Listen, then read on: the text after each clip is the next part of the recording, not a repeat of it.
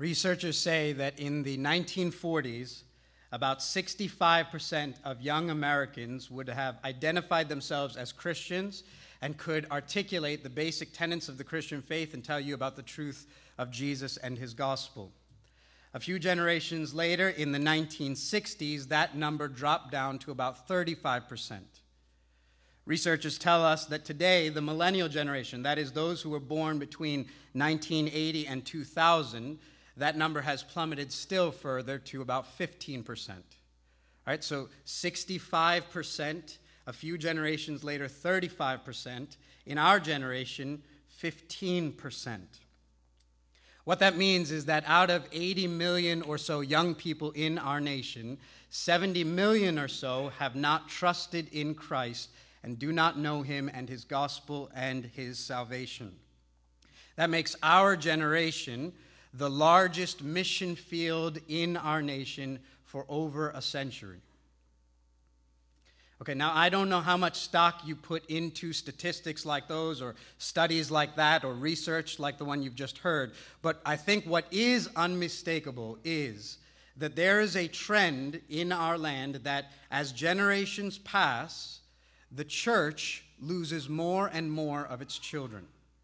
Right? I think it is an unmistakable observation that the trend is with each passing generation, less and less of the church's children adhere to and adopt the faith of their parents and grandparents and great-grandparents. Now here's the question. How could that be? How could it be, especially considering the age that we live in? We live in an age where Christianity is more accessible than it has ever been in human history. We live in an age, especially in our land, where Christianity can be reached and accessed with greater ease than perhaps it has ever been. How is it that with each passing generation, less and less of the children of professing Christians become themselves professing Christians? Remember the age that we live in. We live in the age of the mega churches and mega budgets and mega programs and mega conferences. We live in the age where there are Christian books and Christian music you can listen to, Christian t-shirts you can wear, cheesy Christian movies you can watch, right? We live in an age where there's all kinds of stuff marketed to us, ready for us to digest and consume. Christianity is accessible at every corner. We've got DVDs and study guides and books and Christian websites. We've got curriculum down to each age level and grade level and age bracket. We've got studies separated for boys and girls. We've got youth ministries and children's church and children's ministries customized and tailored to children more than it has ever been in the history of the human race. We're doing more than we have ever done, and yet less and less of the church's children believe. Let me say that again. We are doing more than has ever been done. The church is working harder, spending more. There is more ministries tailored to youth and children than there has ever been. And yet we have less to show for it than the generations before us that had none of it. Do you hear that? So that would mean, I would say, something's off and something's not working. Or so let's ask this question. Let's step back and say, how did sons and daughters, how did young men and young women come to faith in generations before ours? Before there was Sunday school, before there were youth groups, before there was children's church and vacation Bible school and all the rest. And you could list the names of these ministries a mile long. How did anyone ever pass on their faith from one generation to the next? How did it happen? For thousands of years before there were any of these things, how did generations pass on their faith from one generation to the next? How could that have happened before there was Sunday school, before there was children's church, before there was Awana and programs that you could list all day? Look, we all love our children, right? We all do, and we all want the best for our children. If you're here and you're a Christian, I want to believe that your deepest prayer, your highest longing, your greatest aspiration for your children, above everything else, is that they would know and follow and love Jesus and receive him in their hearts and be a part of his salvation. I want to believe that more than anything else you want to pass on to them, you want to give them that. More than good jobs and a good career and setting them up for a good life, because Jesus told us, what does it profit a man if he gains the whole world and loses his soul? So what does it profit you as parents if you've set them up with everything they need in life for eternal death? No, I want to believe that you want more than anything for your children to be recipients of eternal life. It would be better they had Jesus and nothing than everything without Jesus. So I want to believe that, and I know that to be true for you. And if you're here and you're not a Christian and you're a parent, I think you just being here shows that you're at least interested and curious about God and faith and religion. And if you've got children and you're bringing them, I think you would at least think it would be good for your children to learn about God. It would be good for them to grow up going to church. And what better way than to bring them to church? We all want the best for the next generation. We all do. And here's what we have come to assume and believe is the best for our children, for the next generation. It'd be like this. If you want your children to excel at sports, you would sign them up for a league.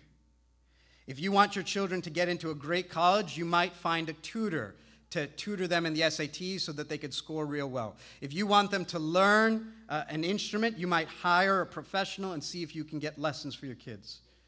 And so we, likewise, have come to believe that the best thing that we can do for the spiritual nurture of our children is to hand them to great professionals, right?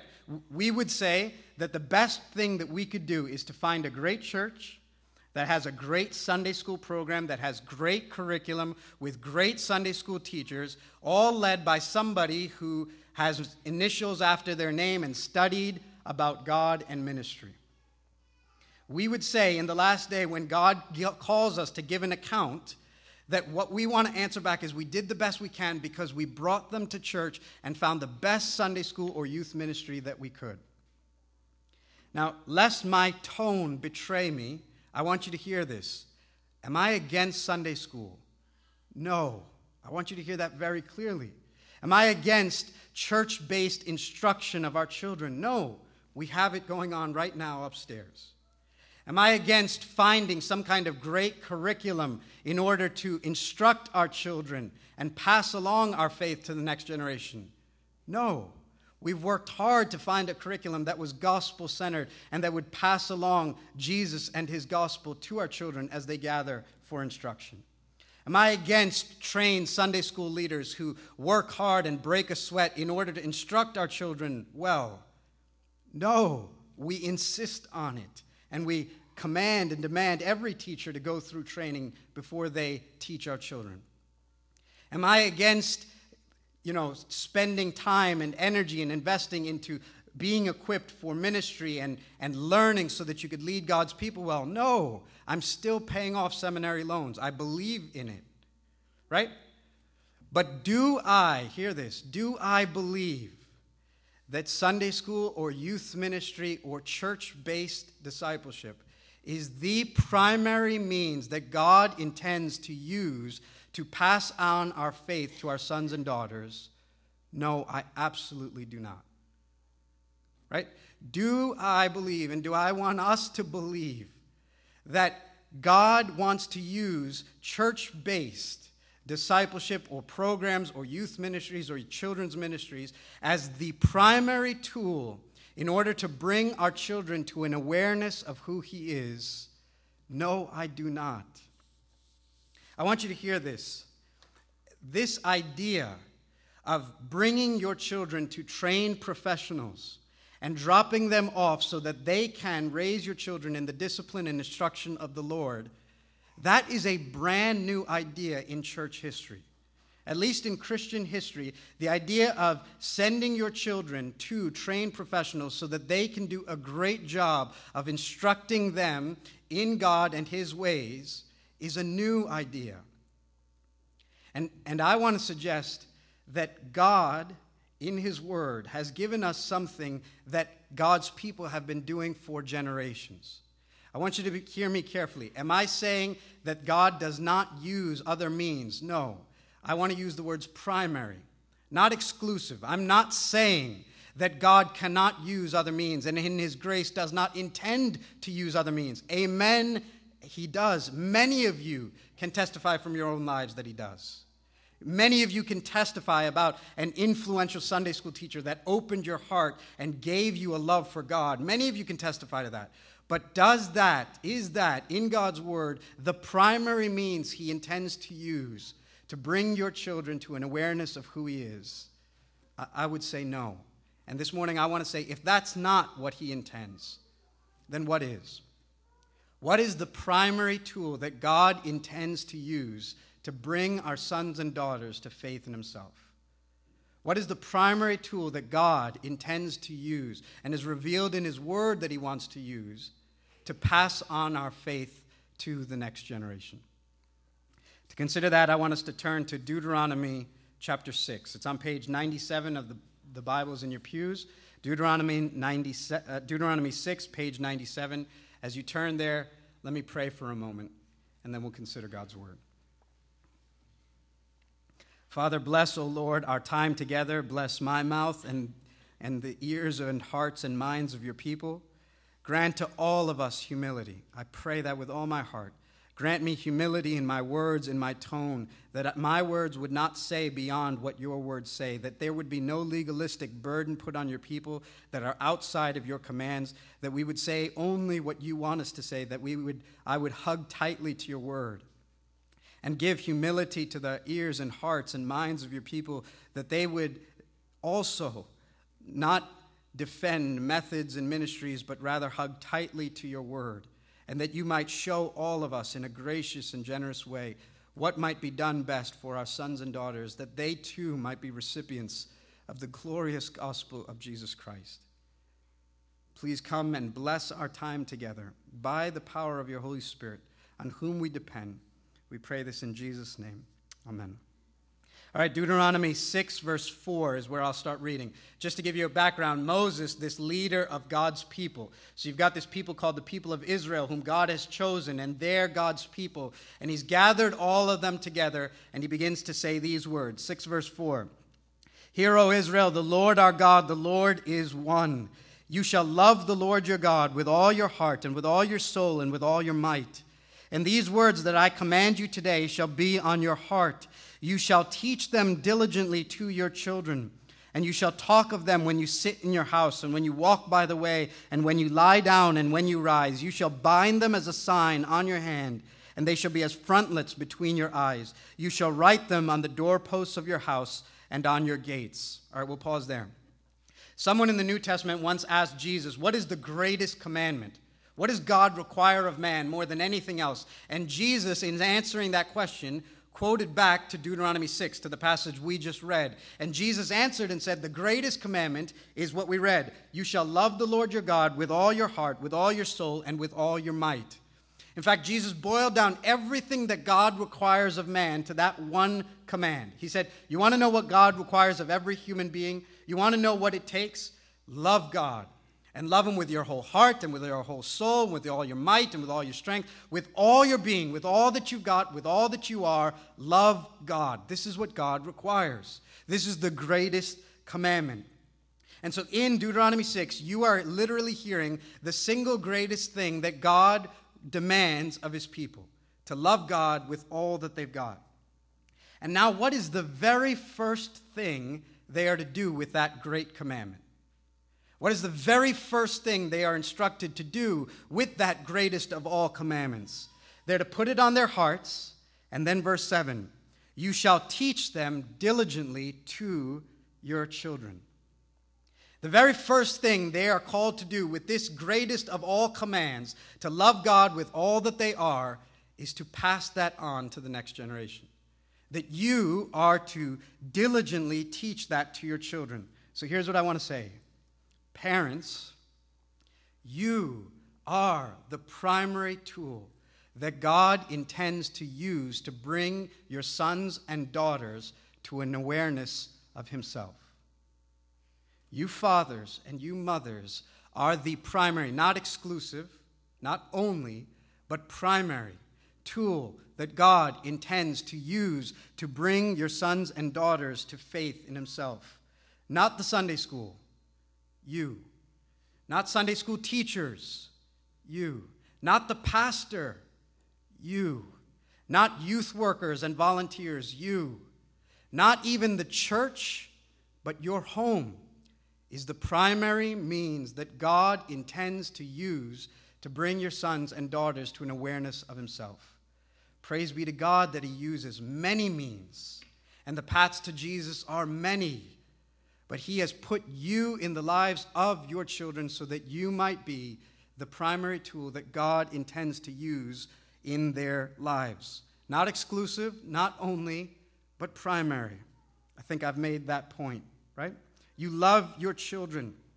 And so God is calling you to pass on this faith to them. Now, as I say that, I want to say this. Can you pass on Christianity to your children? If we could, we would. If I could make my son and daughter believe, I would, right? I have a 4-year-old and a 1-year-old. I often joke that sometimes I feel like Hannah is really born again, that the Holy Spirit lives in her because she couldn't possibly say the things and do the things she does as sweetly as she does without the Holy Spirit. And other times I feel like we got to call the church and exorcise demons out of her because she is a spawn of Satan, and I believe in total depravity more after seeing her, right? And we know that. If you could pass on Christianity to your children, if it flowed down through DNA or bloodlines, if they could receive it like the color of our hair and the color of our skin and eyes, we would all pass it down. But we can't. So as much as we want to say this morning, I need us to know it is impossible for you to make your children believe. Impossible. There is nothing you can do to make them love the Lord their God with all their hearts, with all their minds, with all their souls, and with all their beings. And so what does that do? It leaves you completely dependent upon God's mercy and grace. You've got no hope but to constantly plead, God, be merciful to my sons and daughters. Show grace upon their hearts. Open their eyes to see you like you open my eyes. Like you turned these blind eyes open and these deaf ears open and this hard heart you made it soft and this dead soul you brought to life. So do that for my children. You have to come. Like you walked by Lazarus' grave and said, Lazarus, come out, and this dead man came to life. So call out to my son and to my daughter and make them come alive. That's our only hope. You've got no way to pass on Christianity to your children. They do not inherit it. Some of us think that all we've got to do is hand our children to a professional and we can answer before God. We're on one side. But some of us feel like they were born to me. And I'm a Christian, and I'm this ethnicity, and I'm this, and just like that, they've inherited Christianity. And neither extreme is right. What we are left to be is dependent upon the mercy and grace of God to bring our children to faith in Christ. Now hear that. But part of the mercy and grace that God has given to our children is you. He has not left them to a home where there is no gospel witness if they've been born to your home. Part of the very grace and mercy that God has extended to your children is to give them dad and mom. And if you believe, you are the means of grace that God wants to use to bring your sons and daughters to faith in Jesus Christ. Hear this. Is God gracious and good to take all kinds of people who do not know him and make them sons and daughters of God, sons and daughters of Abraham's line? He is. But he also intends to take sons and daughters of God and make them sons and daughters as well. Does he love to save all people? Yes. Does he love to save the children of believers? Yes. You can have great hope that he loves your children. And part of his love is he gave you to them, that you might be the primary means in their life to bring them to an awareness of himself. Can we do it? Can we make them Christians? Of course not. Can God do it? Can he do it through us? Of course he can. And he intends to. and he wants to. He wants you, verse 7, to diligently teach your children. That word teach there almost is this word that means inscribe. As verse 6 says, this great commandment, love the Lord your God with all your heart, soul, mind, and strength. Put that on your heart, and then your job as a parent is to try and etch that into the stone-hard heart of your children so that he might make them soft and that they too might love the Lord their God with all their heart, soul, and mind. Now, what can you do that God might use your parenting in their lives? He goes on to say, look at what he says after verse 7. You shall talk to them. Talk to them when you sit in your house, when you walk by the way, when you lie down, when you rise. You shall bind them as a sign on your hand. They shall be as frontlets between your eyes. You shall write them on the doorposts of your house and on your gates. How do you do it? You talk to them. You tell them about God. You let God and his gospel be the oxygen of your home, that they can't help but breathe that in. You let it be everywhere. In fact, he uses these pairs to try and get that point across. When you lie down and when you get up. When you're sitting in your home and when you're walking by the way. What's those pairs for? To say, at this time and that time, over there and over here, at all times, everywhere, you are to communicate to them who God is and what he has done. And if that becomes the all-consuming passion of your heart, they will see it. In Soul Care this week, we had a good conversation, a brief one about what are we to do for our children. And we said one of the things we do is intentional times where we sit them down and talk to them. Other times, it's unintentional. It's as you walk out and as you come in. It's as you're driving to soccer practice, as you're driving to school. At all times, you take every advantage to speak to them about God. That's what Jesus did with his disciples, with the ones he was called to train. Sometimes he sat them down for intentional times of training. Other times, he's sitting at a well and he talks to the lady about how he's the living water, because there's water right there. Or he's feeding people with bread, and so he starts talking about how he's the bread of life. He uses any connection he can to tell them who he is. So it is with us, so it is with you. That at all times, you are speaking to them about God and what he's done. Right? How do your children pick up that you guys are Phillies fans? It's just the culture of your home. The TV's on. They get a T-shirt. They're brought to a game. You scream when they lose. And they pick up on the oxygen of your home. And so likewise, Deuteronomy is saying, let God and his gospel and his wondrous deeds be so prevalent in your home that they can't help but breathe it in. I've said this before, but it's sort of like if someone asked you, when did blue become blue? When did you become aware that blue was blue? You'd look at them funny and go, that's a stupid question. Blue has always been blue. There was never a moment where you suddenly became aware. It's just always the way that it has been.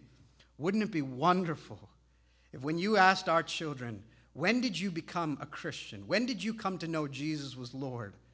What if they were to say, I can't remember a time when he wasn't.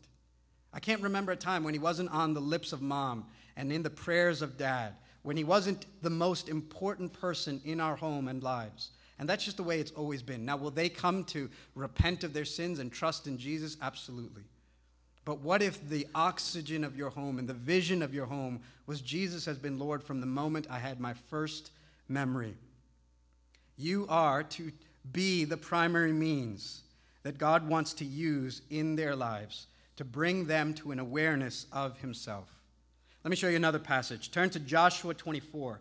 This is page 128 of the Pew Bible. Joshua 24. I'll look at this quickly with you. Joshua is Moses' successor. So after Moses has died, a young man named Joshua takes over, and he becomes the one who leads all of God's people. And he leads them to the promised land, this land that God had promised to them. And they come to inherit this land. And now Joshua is at the end of his life. He's close to over 100 years old. He's near death, and he's got one last speech for his people. And so in Joshua 24, look at verse 14. They're living in the land of Canaan. Every neighbor around them is an idol worshiper, and now Joshua wants to call them to fidelity and faith in God and to stay true to God. And so this is what he says, verse 14. Now therefore, fear the Lord and serve him in sincerity and in faithfulness. Put away the gods that your fathers served beyond the river and in Egypt, and serve the Lord. And if it is evil in your eyes to serve the Lord, choose this day whom you will serve, whether the gods of your fathers served in the region beyond the river, or the gods of the Amorites in whose land you dwell.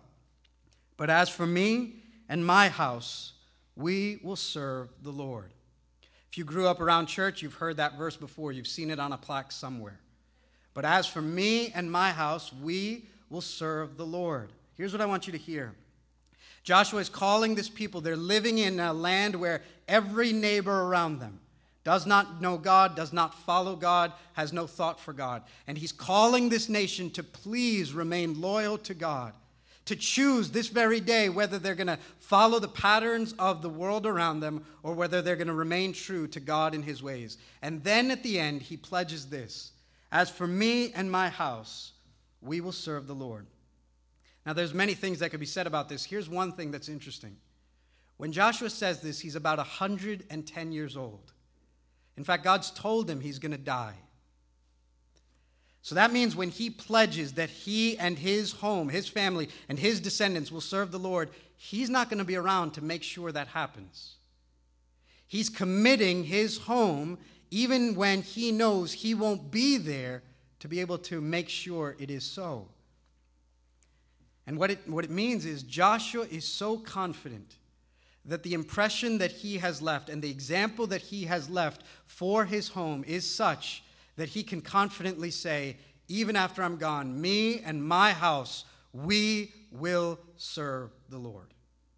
Even if all of Israel goes after the gods of our neighbors, I'm telling you, me and my house, we will serve the Lord. Every man here who's a dad should have his heart stirred and say, oh, that I would be like that. Oh, that I could stay. I know that the leadership I have exhibited in my home and the imprint I have left on my children will last beyond me. And I'm telling you now, even if everyone goes astray, as for me and my house, we will serve the Lord. That whatever my house is going to be about, I'm telling you now, for now and the generations to come, it will be about God. That's what this dad says.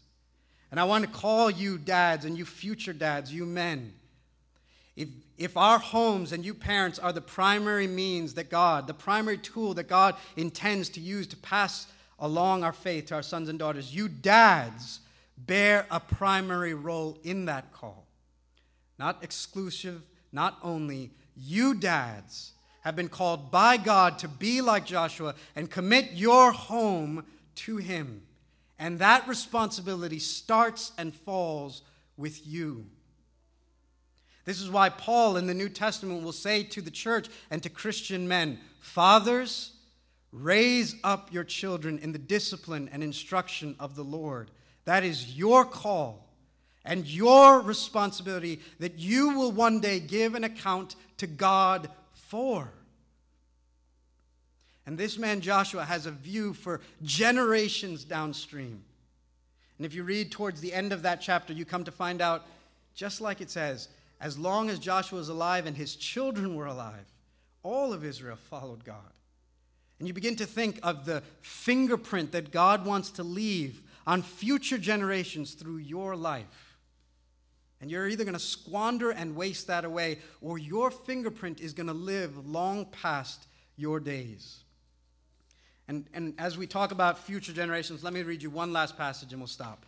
Psalm 78. If you've got a Bible again, it's page 313. Psalm 78. Here's what he says, and I want you to hear it well. Psalm 78. He says, give ear, O my people, to my teachings. Incline your ears to the words of my mouth. I will open my mouth in a parable. I will utter dark sayings from of old, things we have heard and known that our fathers have told us. So Psalm 78 begins with this man saying, listen, I'm going to tell you something very important, something you wouldn't otherwise know, and we know it, verse 3, because our fathers told us. And then verse 4, we will not hide them from their children, but tell them to the coming generation the glorious deeds of the Lord and his might and the wonders that he has done. He established a testimony in Jacob and appointed a law in Israel, which he commanded, hear this, he commanded our fathers to teach their children, that the next generation might know them, the children yet unborn, and arise and tell them to their children, so that they should set their hope in God and not forget the works of God, but keep his commandments. There's more we could read and more we could say, but hear this. Psalm 78 begins with this man saying, I want to tell you some things you wouldn't otherwise know, things that are wonderful and awesome. And we know them because our fathers told us. And we're not going to hide them from our children, but tell them to our children and to their children. And children yet unborn are going to know of the wondrous deeds of God and his work and his might.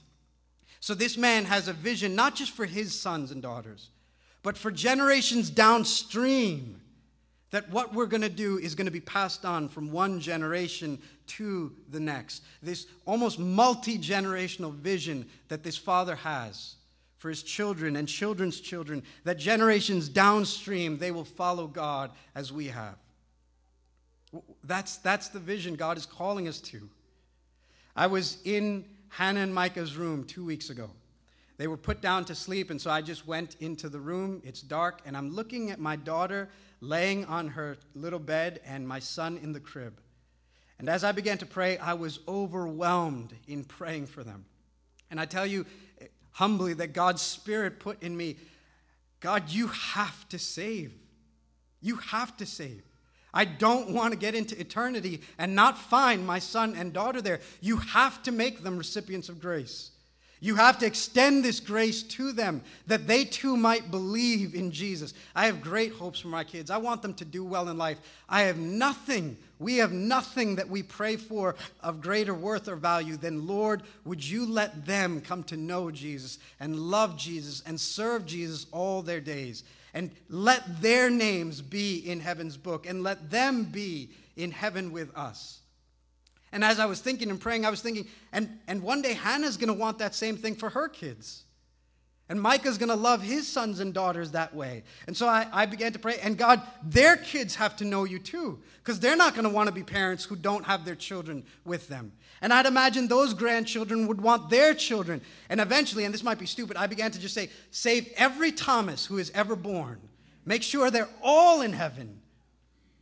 Let them all come to know you. And Psalm 78 is saying that's what you're praying. You're praying, God, let this fingerprint that I leave on these sons and daughters be passed on to their sons and daughters, and that to their sons and daughters. So 1,000 generations downstream, they would be able to say, as one of the psalmists does, I have a heritage of those who fear the Lord. God loves to make rock-hard people sons and daughters of Abraham, but he loves to make sons and daughters of Abraham into sons and daughters of Abraham. And he wants to and intends to. Listen, we could keep going. I could show you more passages. If I were to try and boil down everything that I want to say to you, I found a children's book. So let me read you one page of a children's book. All right? This book is called Our Home is Like a Little Church. If I could boil down my entire plea with you this morning, it's on this book. I was tempted to read the whole thing to you, but then I thought you would stone me. So let me read you one page. All right? It says this. It says, my family goes to Sunday church. We see the pastor there. He teaches us the word of God and leads us all in prayer. And then it says, we pray and praise God at our house. He makes our family glad. Our home is like a little church. The pastor is my dad. That's my vision for 7 Mile Road. My vision is that every home at 7 Mile Road would be a mini church. And you dads, you're pastor. You dads have been called to be the pastor of your flock. Every father here has been entrusted with a congregation. And that begins with your wife and your children. And you will give an account to God on the last day for how you pastored your congregation. Every home here is a mini church. And every dad is pastor. And so my call to you this day is lead your families well. Lead them. Lead them well. If your church is going to be if your home is going to be a mini church, then that means one of the practical things is you'll do at home what we do at church. So I would commend to you worshiping God as a family. When you come to church, and of course this is to mom and dad, but I'm pressing it hard to you dads. When you come to church, what do you see? Whatever you see, you do that at home. You worship God at home. You say like Joshua, me and my house, we will worship the Lord. And so worship God in your home. When you come to church, here's 3 simple ingredients. You hear us sing songs, we read the Bible and speak about it, and we pray. I want to say that to you. It's not complex. It's not magic. You don't need a special degree. Mimic in your home what you see at church. When you come to church, you see us sing songs. So sing songs at home. Dads, or I've heard you men lead. Let mom lead in the songs, right? Get mom to sing, and so sing at home. It doesn't have to be 10 songs. 1 song. Sing it together. A great hymn of faith to God. When you come to church, we sing songs, so sing at home. When you come to church, you hear us read the Bible and talk about it. So at home, read the Bible. Read the Bible to your children. If you've grown stale and old with this book, your kids haven't. Because can you imagine, remember the first time you heard that God put Daniel in a lion's den and he came out alive and this boy named David beat the giant? I mean, those stories are incredible. I had one person tell me as they were leading family worship, their son opened the Bible and said, Spider-Man was a prophet of God, right? So there's some work to do, but, right, you're beginning to give them the grammar of the gospel. And they're beginning to let this book inform their entire worldview. Read the Bible with them. There's children books up till the sky of resources for you now, right? And if you want help, talk to us. We can point you to some great resources. Read the scriptures with them. And then talk about the scriptures with them. What do you see your pastor do at church? You see him read the Bible and teach from the Bible. Pastor dads, hear that? You are to teach your children from the Bible. I can imagine, I want to say this to you. I can imagine how intimidating that is. I'll tell you this, for me, sometimes it's easier to preach from here for 40 minutes than to teach in the informal setting of my home. But that's God's call to us. And I want to tell you, God has not given you dads a call that he knows you're going to fail at. He will equip you by his Holy Spirit. And there are resources to help. Buy a good study Bible. The ESV has a great study Bible with notes underneath that help me as I try to preach to you. So that very resource is available to all of you as you try and teach your children from God's Word. Upstairs in the lobby, as you go, we're going to have a book for all of you. We probably have enough for every family here. We have a free book for you to grab today on your way out that'll help you lead in 10-minute devotionals. 1 copy for all of you. I feel like Oprah about to give you free stuff, right? Underneath your chair is a car. We don't have cars, but we got this book that we can give to all of you. Dads, grab one and lead your home and worship at home like you worship at church and teach from God's Word to them. And then when you're at church, you hear us pray. So at home, pray. Pray. And put together all the things we've said about prayer so far. It doesn't have to be complex. It doesn't have to be long. It doesn't have to be impressive. It's got to be honest words to God. And pray in front of your children. When they're young, sit them on your lap and teach them what to pray. Tell them, literally whisper to them, and they'll repeat after you. Right? They'll just mimic you and begin to learn to pray. We pray upstairs on Sundays before the service. So I'll give you one silly story about it that has nothing to do with anything. But Sibby was with us praying. And so I figured this would be a great moment to not only pray with our children run in and out as we pray. So Hannah and Corinne were there as well. And so I figured I'm going to tell Sibby to lead them in prayer. And I figured this would be a double bonus. My children would learn to pray. Sibby's a newly married man. He doesn't have kids, but one day he's going to have to learn how to lead his children in prayer. So he starts praying. And he prays, O Lord God, who is gracious and glorious, creator of heaven and earth, who made all things. And the kids go, Dear God, right? And I had to stop him and go, shorter prayers, real simple, small. And now Hannah and Corinne could follow right along. And as you keep doing that, do you know what? They begin to learn to pray. You who have older children can testify to that, how you've seen that happen, right? A few weeks ago, Vince had fallen. And when he fell, we heard that word, and many of us immediately ran to pray. So we were praying in our home. And everything turned out, but on that night, we had no idea what had happened. And so we're pleading with God and saying, God, you have to make him well. You have to heal him. Please hear our prayer. And then Shainu said that Hannah was in the tub taking her bath. She had stepped out for a few minutes, and then she overhears Hannah going, you have to heal Vince, Uncle God. You have to. She's mimicking it, but she's learning to pray, as are your children. Pray simple prayers with them, and as they get older, they begin to see that blue has always been blue.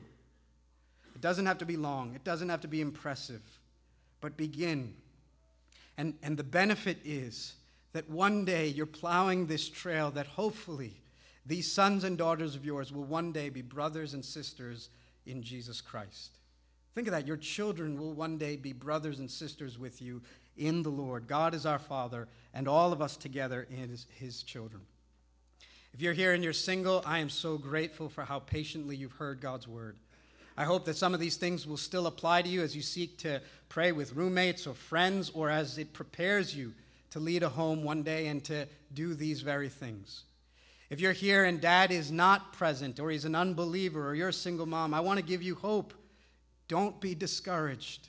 God is faithful and gracious to use your work. I want to point you to, in the New Testament, there's this man named Timothy, and he becomes this great pastor. In fact, he's probably Paul's most favorite friend, most trusted ally. He's the best man Paul has. And Timothy, it says, came to faith because of the witness of his mom and his grandmom. He's got this Jewish faithful mom, this Gentile dad who doesn't believe, and yet the witness of this mom in his life and his grandmom in his life is pivotal in making Timothy who he is. And Paul says, don't forget what mom and grandmom did for you. Your children are at no disadvantage because God has put you in their life to plow this trail for them, that they might follow your example of faith. And so lead in whatever circumstances God has called us to. Okay, as you hear this, I want to just say this one last word, and then we're done. Who of us will hear this and not immediately feel woefully inadequate? And who of us will not immediately feel in our hearts, if they're soft enough, the cutting of God's Spirit to say, I've already failed a million ways. And if that's you, don't squirm and wiggle out from under God's conviction. Don't make excuses. Repent. Repent. Today, go to your wife and say, I am sorry that I have not led like God told me to lead. And go to your children and say, I am sorry that I have not led this home like God called me to lead. And repent. And wives, when your husband comes and does that, be gracious. God has forgiven you of so many sins. Be immediately quick to forgive him of his. And then together plow forward in your home. God is gracious, and he will take our small and meager attempts to come and do what's right, and he'll bless them 100-fold. He's gracious. If you've messed up, it is not too late. If you've got children or grandchildren, begin doing now what you ought to have done. Every man and woman here, listen to me, look today to Jesus. And as you look to him, you see the one man who did it right. All of us messed up. But when you look at him, you find the one man who led his bride perfectly. And you find the one man who took care of God's children exactly as he was supposed to. And when you see him hanging on the cross, you know what it is? It's the man we were supposed to be. It's the man you were supposed to be married to. That's who he is. And every eye should look with hope to him and say, you are what I was supposed to be. You were the husband who led your bride even unto death. And you were the one who took care of God's children even unto death. And put your hope in him, every single one. Stop trusting, abandon yourself, forget your mistakes, and look to him. And he can make us whole. And he is even now giving us his Holy Spirit so that we would begin to look more and more like him. Let's pray.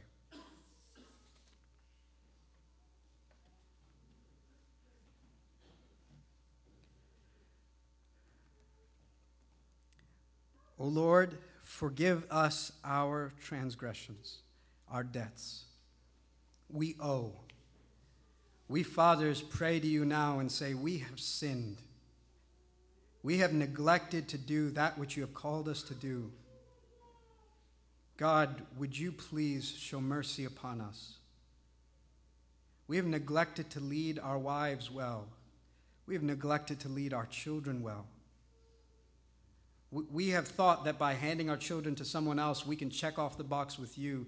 We have found every excuse to wiggle out from what you have called us to. Or some of us, we were just unaware of what you've called us to. And so we didn't do it because we didn't know. But we come to you now as the men of 7 Mile Road, and we confess. We are sorry for our transgressions. We are sorry that we have not led well here. And we turn to you, and together we, as a people, those who have been bruised and hurt under our lack of leadership, come to you. And our children, and we know, some of us from wounds from our own childhood, that we were not led well. And so together we're coming as a people who have sinned and been sinned against. And our only hope together is to look to you and to see the Savior who heals those who have been sinned against and forgives those who have sinned. We thank you that we find a gracious God who even now is tugging at our hearts through the Holy Spirit, not rejecting us, but pulling us to himself. And help all who feel that tug to come to you now rather than resist. Rather than to make excuses or get defensive, help us to lay down our best case and simply admit our fault.